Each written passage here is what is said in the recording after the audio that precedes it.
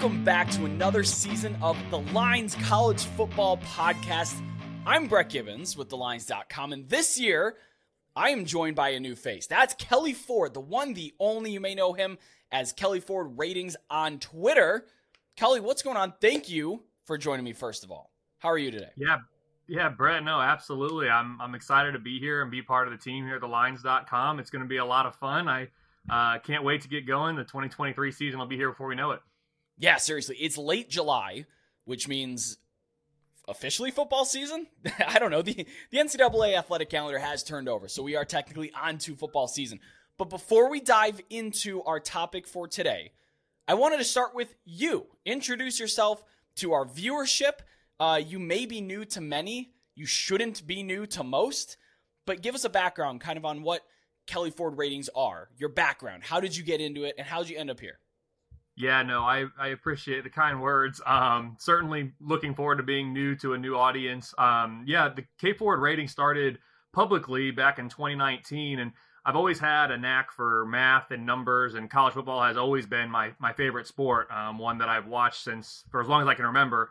And so I've always loved Bill Connolly's SP Plus and Brian Fremeau's FEI. Those two guys are really the godfathers of college football predictive analytics, in my opinion. And so for the longest time, I used their numbers to really frame my perspective of teams and conferences and big games. And eventually I decided, you know what? Instead of just using their numbers, what if I tried to figure out a way to create some of my own? And so I researched everything I could about what Bill and Brian put out there, listened to any podcast or video interview that they had and any work that they put out in written form, and used that as kind of my blueprint. And then as I've gotten going, I've been able to find additional things that I think are good and add predictive value to the power ratings. And so that's kind of how I got to the K Ford Ratings. They are power ratings like an SP Plus, like an FEI, like an ESPN, FPI. Trying to figure out what are the predictive aspects of college football, and can we put those all together in a model to try to generate power ratings for teams and say who's better than who on paper moving forward. And so I've been doing that, like I said, since 2019. It's been fun, and I'm getting better at it as we're going here. The more I learn, the more data I'm starting to collect for myself and be able to back test and play with every summer. And then I'm also, I think my favorite application, Brett, of the power ratings, I'm able to use those as an engine to generate what I call most deserving resume rankings. And so it's a way to view every single FBS college football team's resume through a singular lens. So we look at every team's schedule and we view it through the prism of how would the average top 25 team do against this schedule? What would their expected record be? And if you have a better record than that, you're going to have, a positive outcome in those most deserving rankings. If you have a worse record, as most do when the benchmark is average top 25 team, then you'll be farther down in those rankings. And so it's a way to standardize the college football schedule, which across the landscape is very imbalanced. I mean, is 8-4 in the SEC better than 12-0 in the MAC? Possibly, maybe even likely. So it's a way to kind of standardize and normalize college football schedules across the landscape. And that's probably my favorite application of the power ratings. It actually doesn't have anything to do with betting or putting out projected lines, win totals, or anything looking forward. I like being able to look back and say, okay, whose resume is better than whose as we progress throughout the season. So most deserving rankings, power ratings, that's kind of what the K Ford Ratings are all about. And I post about it on Twitter at K Ford Ratings and on the website, kfordratings.com. And now moving forward, talking about it here with you on this podcast, as well as writing for it at thelines.com. Yeah, and those most deserving resume rankings are, one, a treasure trove of information for those that can rationally apply it. And, most cannot. And I think that's why they're so great, because they're certainly not ruffling any feathers. You don't have a lot of people coming at you saying, who is this guy, as you just did earlier today. I say that in jest. These are seriously, like, if you have not checked out his work, it's all over the place, and you should be.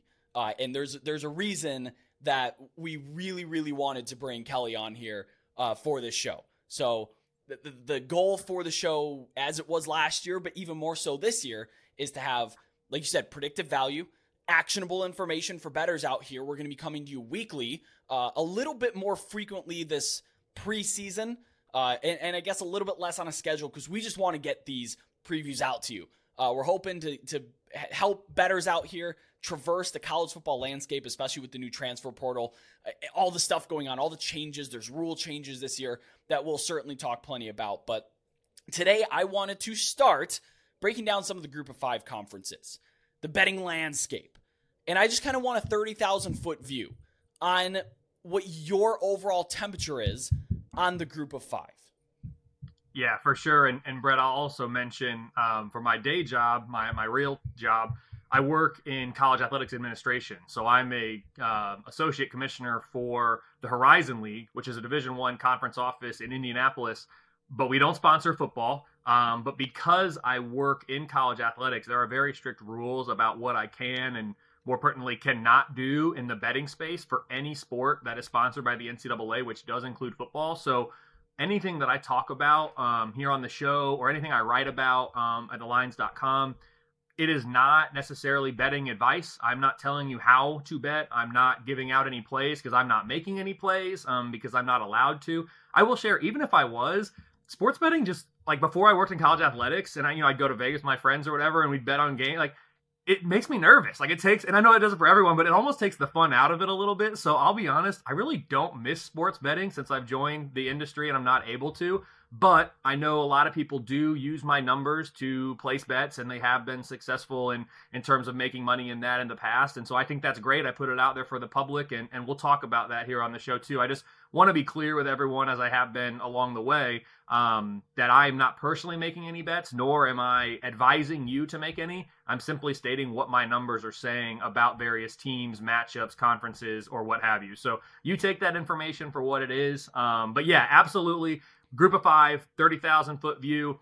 I think there is a distinct difference in the talent level compared to the Power Five, and I think that might be growing a little bit as we see more and more G5s transition to the Power Five level. I mean, with conference realignment, we saw a little bit of that, 10 years ago. Now we're seeing it again more recently. BYU, Cincinnati, Houston, UCF, making that transition from the American or independent in BYU's case to the Big 12 this upcoming year.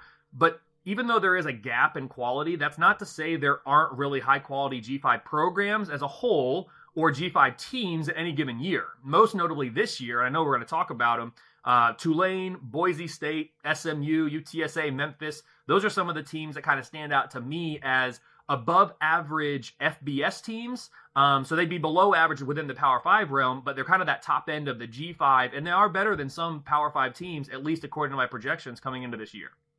Yeah, and I guess just to be clear up front, as I appreciate you jumping out at the forefront saying, hey, my numbers are not telling you to bet one side or another.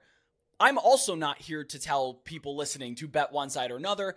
I do bet. That is what I do here for the Lines, and I will share my plays, and then we'll kind of bounce it off each other's numbers and see that. Again, first and foremost, we want actionable information. But second most, we want everybody on here to be able to draw their own conclusions, right? We're not a tout service. We're not saying, here are the plays of the week that you should copy. It's, hey, here's what I played. Here's the process that I got behind it. And I know that your ratings are exponentially going to help our reasoning on some of these plays here. But, okay, so yeah, I agree with you. People use the word farm system. I'm not quite there yet in terms of the P5 rating the G5. I'm not quite there at this point. I don't know if we'll ever get to that point, to be honest, but I'm very excited for a lot of these teams. The conferences in themselves, I don't think have any reduced value because of that talent gap between Power 5, which it exists. I'm sorry. I love Group of 5 football. I graduated from a MAC school, absolutely love all college football, but there is a talent difference. Like, I recruited in the college space. There are kids that we looked at that were like, hey, we're not going after Ohio's number 1 5-star, Bowling Green. We're just not. We're probably not going to land them. But I want to dive in. Do you have any conferences of particular interest? They're all interesting in their own right, but any that really stand out to you? Yeah, for sure. Within the G5 ranks, historically, the American has been kind of the flag bearer. They went as far as to say P6 for quite a while. I know they've dropped that slogan now, but with some of the teams that have transitioned out, Cincinnati, Houston, UCF, the most recent, they have taken a little bit of a hit, but historically they have been the best. The Mountain West at the very top, when Boise State's been really, really good, they've been the flag bearer for the G5 teams and conferences. I really like what the Sun Belt's doing. They have had a lot of improvement in recent years. I mean, like, this is how I kind of think about the Sun Belt. Back in 2013 or 14, somewhere around there, the Western Kentucky was in the Sun Belt, and they transitioned out of the Sun Belt and went to Conference USA, because at the time that was viewed as a move up in the football realm, as well as probably men's basketball at that time, if I remember correctly. But it was certainly a football move. Now you flash forward 10 years, and Conference USA, probably among, if not the worst of the G5s, have had a lot of transition. They got killed by some conference realignment here, with those teams going to the American. But the Sun Belt has just slowly but surely, added smart pieces here and there. James Madison being the most recent, transitioning from the FCS. And the top of the Sun Belt has some really good teams and some really good programs. They've had some great coaches rolling through there recently. Of course, when you are at a G5 level, the best of the best coaches are probably going to end up getting Power 5 jobs, which we've seen over and over. But the Sun Belt's really making improvement. I'm not ready to say that they're going to be, the best conference of the G5s just yet. But in a year, 2, 3, they very well could be there, because I think they are trending up while others are trending down or staying neutral, even if it's through no fault of their own, because it's through membership attrition with conference realignment. It doesn't matter. The Sun Belt's going in the right direction, and they're a conference that really intrigues me moving forward. Yeah, the Sun Belt's a really, really well-run conference, I think. They didn't go for huge TV markets. They didn't go for gigantic name brands. Instead, they found well-run programs with bright futures, and all of a sudden they're finding themselves near the top of, most people's ratings in terms of average power rating. Now, they do have the floor that may be as low as Conference USA when you're looking at the Arkansas states, the Texas states. We'll talk about the Sun Belt on another show upcoming here, but I like what they do. They have solid building blocks. They're well run, and yeah, they've really improved over it. Have you seen a notable decline in your ratings or your average ratings given the nature of the transfer portal? Like I said, not quite a farm system yet, but, taking some of the top talent. Yeah, I think it's still maybe a little bit too early to say. The increased usage of the transfer portal, the free one-time transfer that we now have in football, these things have taken effect in recent times, and it's going along with COVID as well. All of that hit kind of at once. NIL is another one that's a player now. So all these changes happen. I'm definitely collecting data and observing trends. I don't want to draw too many conclusions from it just yet, just because we don't have really enough years worth to say, hey, we actually have a trend here, or is it just a blip? Is water finding its level, sort of, with all these changes that are happening? Yes, the best G5 players are transitioning up to the Power 5, if you will. That's not new, though. And because of that, there is a decent amount of movement the other way, too, with Power 5 players who are maybe, unhappy with playing time, or there's coaching changes or whatever. They're making the transition to some G5 programs. And so it's kind of going both ways. Certainly there's more going up to the Power 5, but I think even more so than the transfer portal, I mentioned COVID.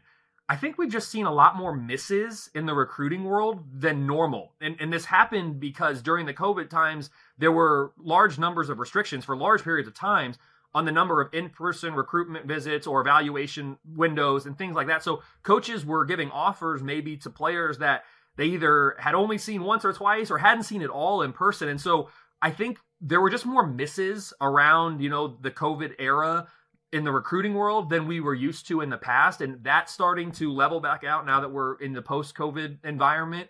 But we're still seeing the effects of that as players are maybe not finding their fit. And now they're in their, sophomore, junior years of those programs after being recruited during a time when coaches couldn't really get onto their high school campuses or in their homes because of restrictions that were in place on a global level. Yeah, and I think the misses go both ways. It was the programs missing on the players, but also the players missing on the programs. They may have chosen the wrong school. And it was an interesting coincidence that the transfer portal kind of exploded at the same time, because they took basically all the bars off at kind of the same time that COVID class was coming up. That, like you said, these players didn't visit campuses. Maybe they didn't get quite the right feel for the culture of the program and picked the wrong program. And me personally, I think that's a big reason why there's so darn many guys that are in the portal specifically now. Will that taper? I don't know. Time will tell. But I do think that was a big reason. So I think it does miss on both ways. But enough of the 30,000-foot view. Let's get elbows deep. Let's get dirty with this stuff. We're going to talk about the American Conference today. We're going to hit on the other 4 G5 conferences upcoming here soon. let's talk about the American. And I wanted to touch first on conference realignment. This is the first year of it. We can't talk about the American without their new pieces. Coming in, Charlotte, FAU, North Texas, Rice, UAB, UTSA. A lot of big TV markets there. That's kind of what they went for. Instead of quality, they went quantity, they went TV markets. I get it. I think it's a smart business decision. And that's not to say that they didn't get a little bit of talent back with UTSA. Obviously, Cincinnati, Houston, and UCF are on their way out. What dip did the American take from pre- and post-conference realignment in your average conference power ranks? Or I should say rating. So in terms of the teams themselves, the membership composition at the end of last year, so 2022 year-end average K-Ford rating, which I have on a 0 to 100 scale, where 50 represents the FBS average. It is not a points per game above or below average. So if I have a power rating of 55 and you have a power rating of 50, that's not saying I'm favored by 5 football points on a neutral field. That's, as I standardize the ratings to a 0 to 100, I'm 5 points on that scale better than you. That's much less than 5 football points, though. So that's just context as I'm getting ready to answer the question here, Brett. Last year, 2022 year-end average K-Ford rating for the American and the membership that they had was a 51.3 K-Ford rating. So that's slightly better than FBS average. FBS average is 50, and that was the best of any G5. If they had that exact same membership, last year's membership, this year's preseason K-Ford ratings, the average K-Ford rating in the American would be a 45. So the teams from last year's composition are slightly worse than what they were in 2022 based on what I'm expecting and projecting out of the teams this year. Now, what the new membership's preseason average K-Ford rating is a 35.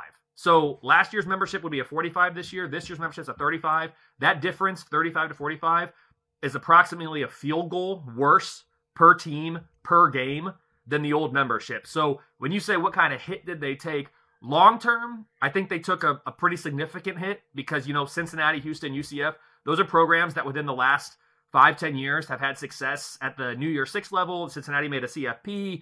UCF claims a national championship in 2017, 2018, whatever that year was. I don't recognize that, but they do, so good for them.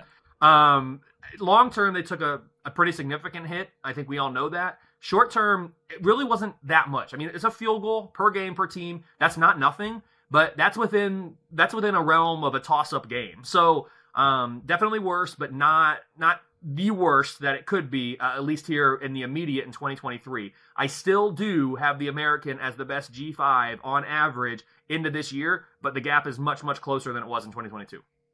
And I think this, even though their top 3 members have departed, I still think that there is an interesting top tier to this conference.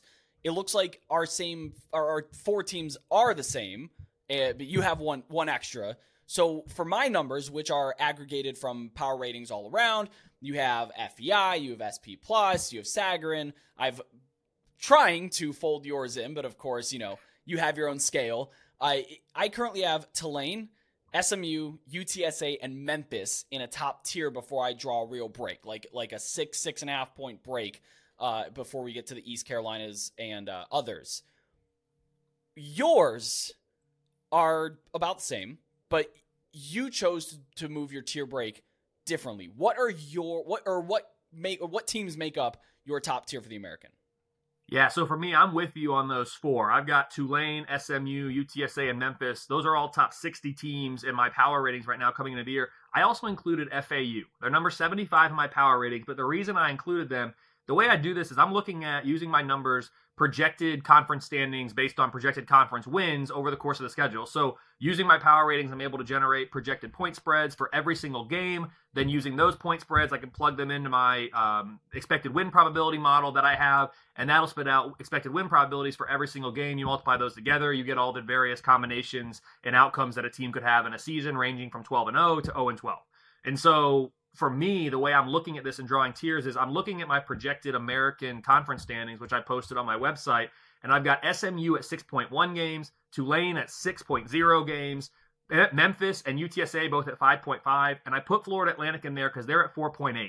So they're within, 1.2 conference wins of Tulane in second place, 1.3 of SMU at first place. To me, they're definitely the 5th in that list, so I don't blame you for drawing your line where you did, but they're within that realm They're not going to be a favorite to make it, but I wouldn't be surprised if FAU's in the conference championship at the end of the year, whereas I would be surprised, really, if anybody outside of those 5 had one of those 2 spots.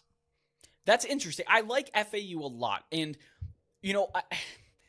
it may be a rookie move, but sometimes I do look at these numbers and disagree with them. We'll talk about Florida later on, but Florida in itself, I think, is vastly overrated in the numbers that I have in front of me.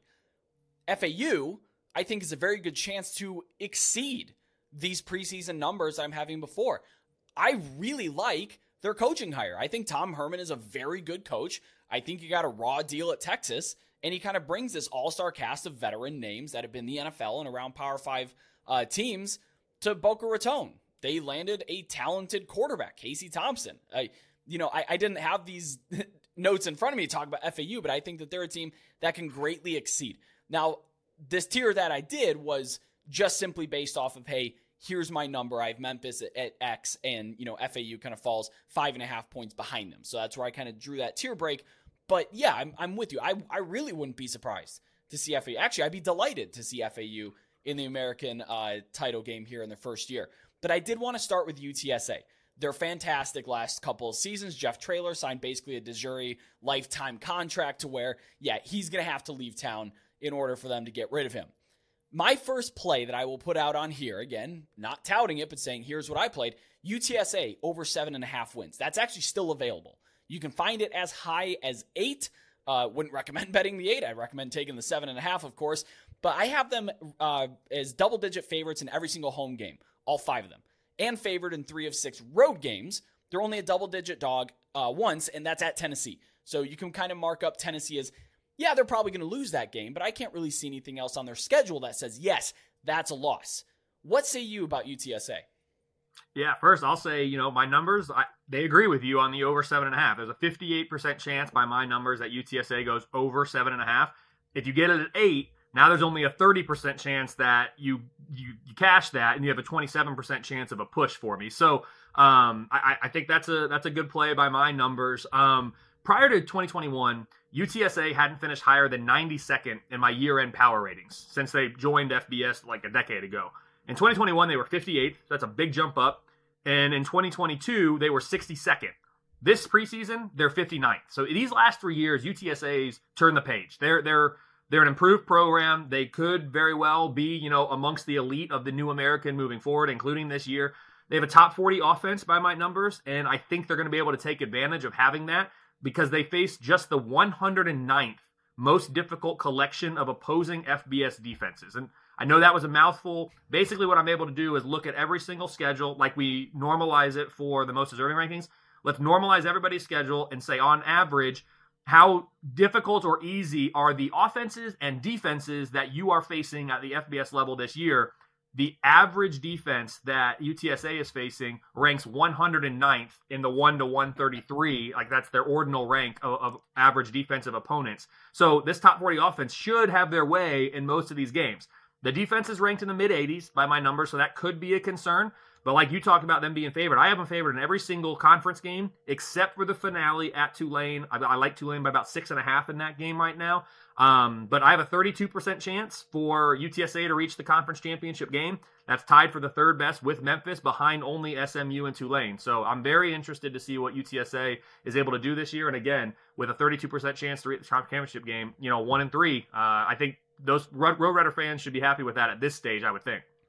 Yeah, and you talked about the creep up in your ratings. I want to talk about the creep up in their recruiting. UTSA is not an easy place to recruit to, even though you're in the state of Texas, probably the best overall recruiting state in terms of high school talent, and San Antonio is no slouch when it comes to putting out some stud prospects.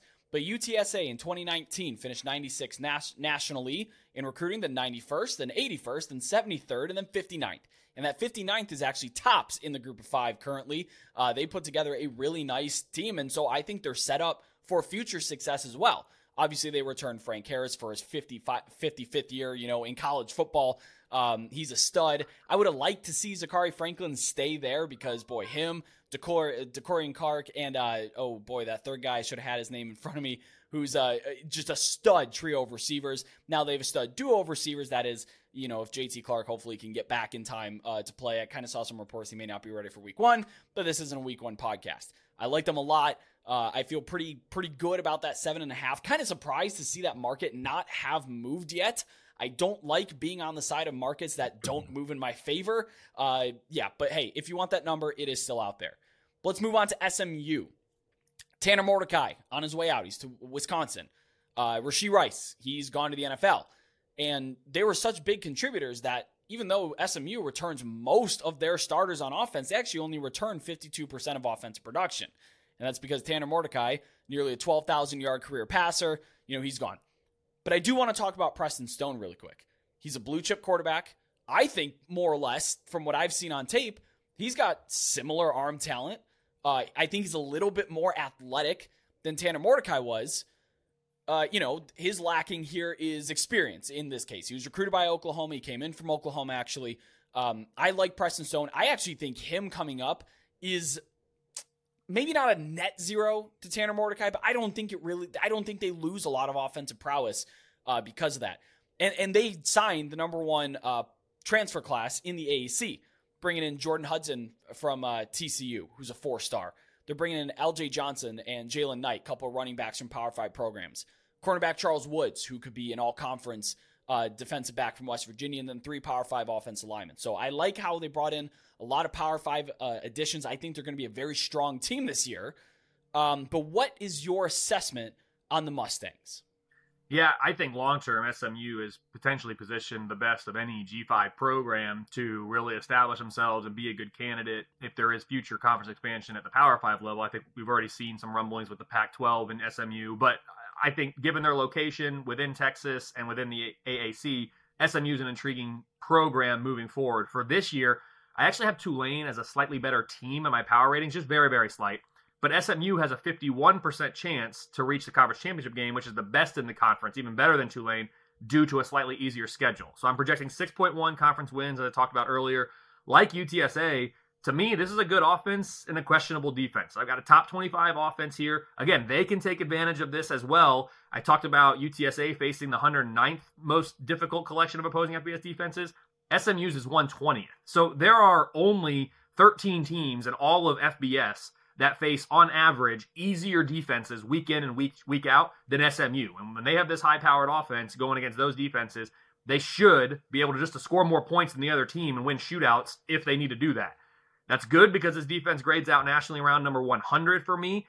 They're an underdog in only 1 conference game by my numbers right now. That's at Memphis. I like Memphis by about 1 point, and that's not until week 12, so the second to last week of the season.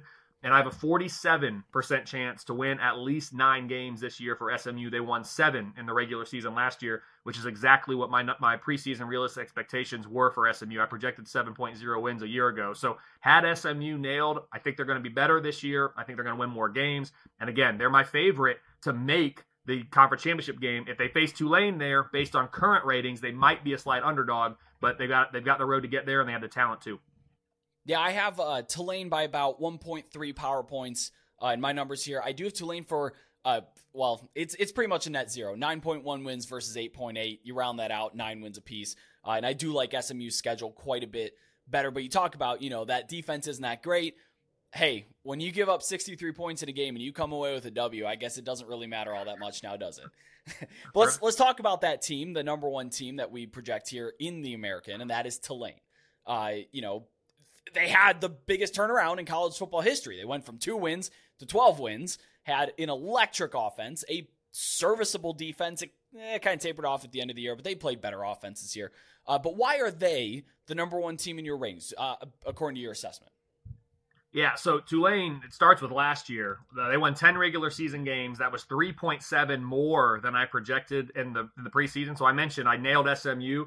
Tulane certainly exceeded my expectations. That plus 3.7, 5th most nationally in all of FBS last year. So the way I talk about that is Tulane was my 5th biggest overachiever last season. So just an incredible year. I'm expecting them to take a step back this year in terms of overall quality of the team compared to last year, but they still are the best team in the the AAC. As I mentioned, number 44 nationally. It's the 2nd best offense in the conference behind only SMU, as we just talked about. And I'm projecting this Tulane team to have the best defense. only an underdog in one game all year, conference or non-conference. That's week 2. They get Ole Miss at home. Ole Miss has to go to Tulane this year in week 2. My numbers right now like Ole Miss by about 5.5.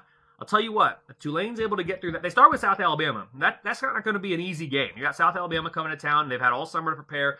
If you can get by that one, which I expect they probably will, you get Ole Miss at home. If you win that one, I'm looking at the rest of the schedule, and the closest game that I have projected, week 7, coming off a bye, they go to Memphis, and I like Tulane by about 1.5 points. They close the year. I like them by 6 against FAU on the road, 6.5 at home against UTSA.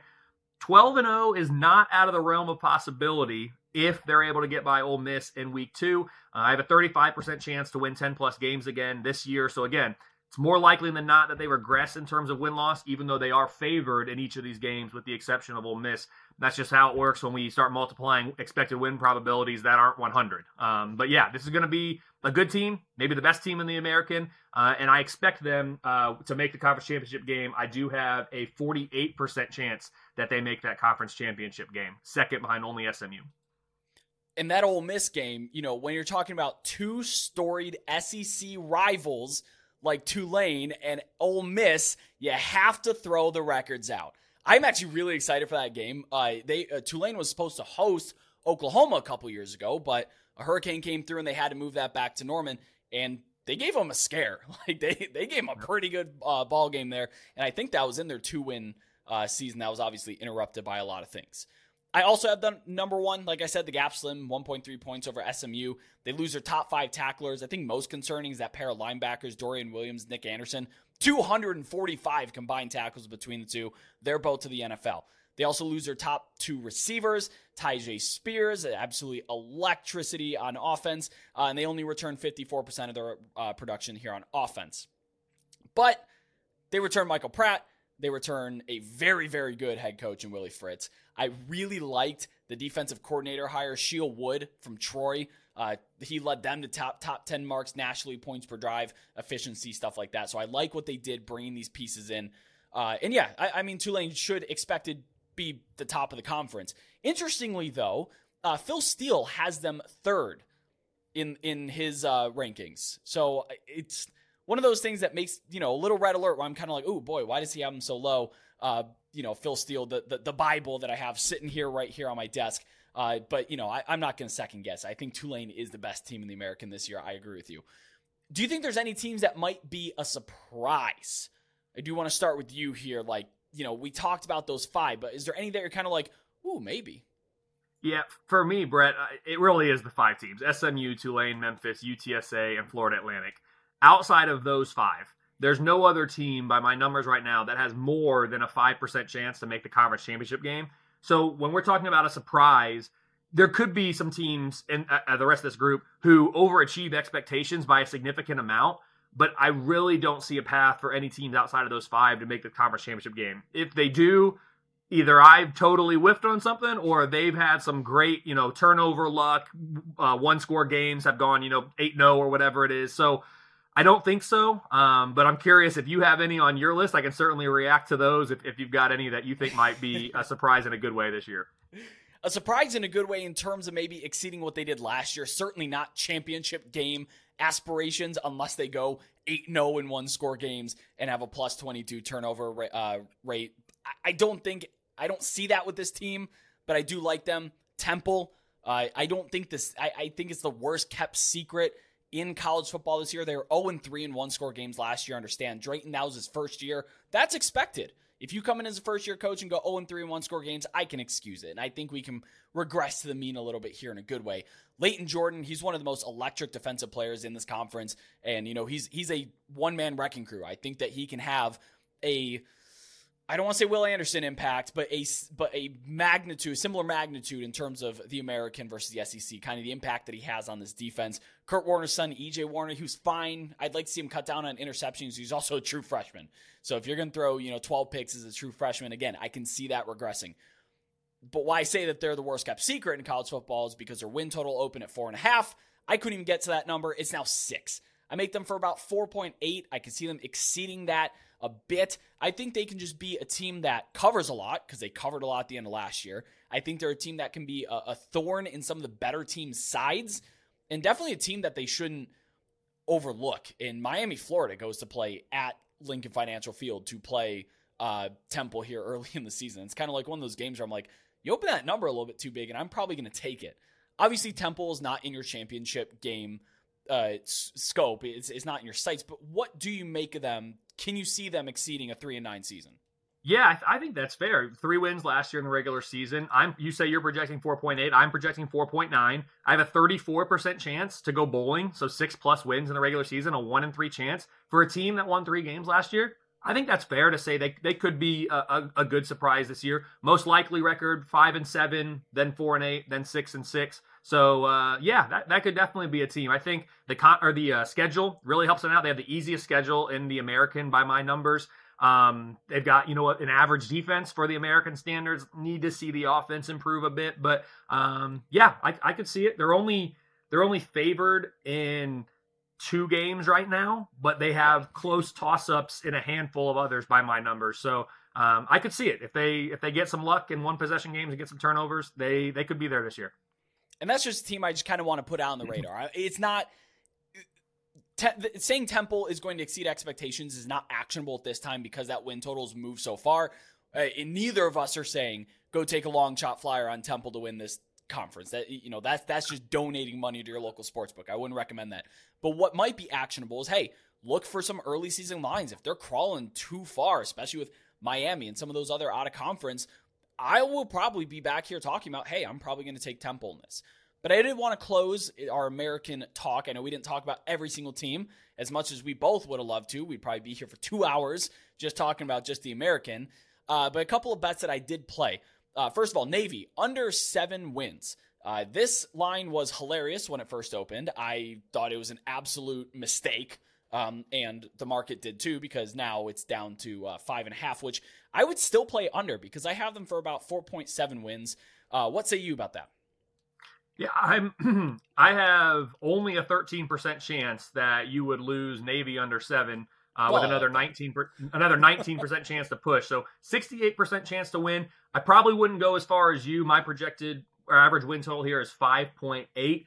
Most likely record being 6-6 here. But I definitely think it opened too high based on what my numbers are saying. I think it's probably about right now, but I think what you got, 68% chance to win a bet, you'll take that more times than not. So yeah, that's, if you're hitting on 68%, you're going to be looking pretty good at the end of the day. Yeah, and I make them for 4.7, but I think I tend to agree with your assessment of 6-6 better. They have 4 bye weeks this year. 4. So they're going to be well rested. Brett, the way my conference graphics work, and you can, team realistic expectation graphics work, you can find them on my website at K4 Ratings. I'm looking at Navy's right now here. They play, like you said, they play in week 0. They bye in week 1. They bye in week 4. They bye in week 9.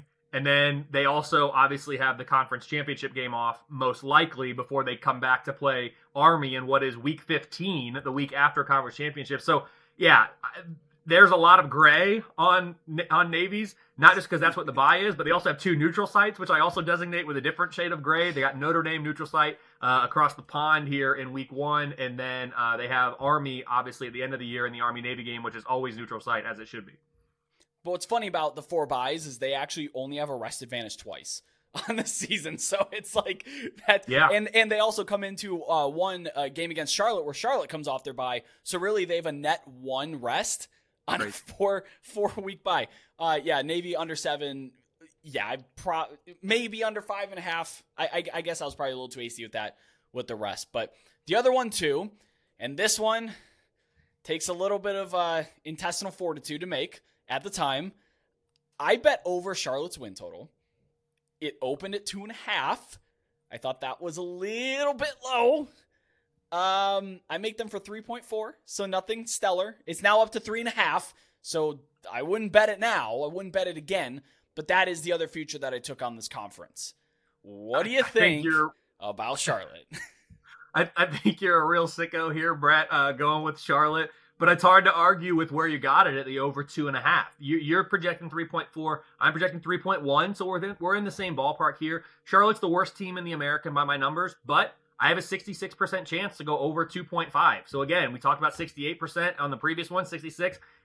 listen, you only have to be above 52.5 or whatever it is, 52.8, whatever that number is. You're in the 60s. Those are sound, from the math perspective, gambles, risks. And again, I'm not doing them, but my numbers that I produce say, you know what, given the information we have about these teams, if you're going to be on this one, that seems to be the side that the numbers are on. And so it's hard for me to argue that one too. But yeah, Charlotte, just given where they are as a team and a program, that you got South Carolina State to open the year, so you're hoping that FCS opponent's going to be one for you. I don't have them favored again, though, in any game along the way. So you're hoping for, a couple upsets, which happen every single week in college football, so you just need some for the 49ers there. Yeah, as long as their quarterback situation doesn't go completely out the window, because their longtime veteran quarterback, Chris Reynolds, is now gone, which sucks. I like Chris Reynolds a lot. But yeah, so we'll just we'll hold our breath with that. That's not going to be a fun one. That's not going to be a fun one to hopefully ride out. But fingers crossed for 3-9. Yeah, I'm not going to 4-8. Fingers crossed for 3-9. But hop on over to our Discord where you can connect with over 4,000 sports betting fans. It's live there. We're getting the college football server back up. Go ahead and check that out because you can get live updates every time that I place a bet. And maybe we'll get Kelly in there talking about, hey, what does he think about those? Of course, he's not placing any bets himself. But it's a really sharp and active community. We got people in there, not just me, not just our staff, but placing really sharp wagers and having very intelligent conversations about college football. That's the Lines Free Discord server. And don't forget to subscribe to the Lines on YouTube for daily sports betting strategy videos just like this one. And comment your thoughts. Are you riding with over Charlotte or under Navy or some of these more, as Kelly said, sickos bets, because that's what they are? Let us know down in the comments there. But thank you so much, as always, for watching. I'm Brett Gibbons. That is Kelly Ford, and we will see you all next week.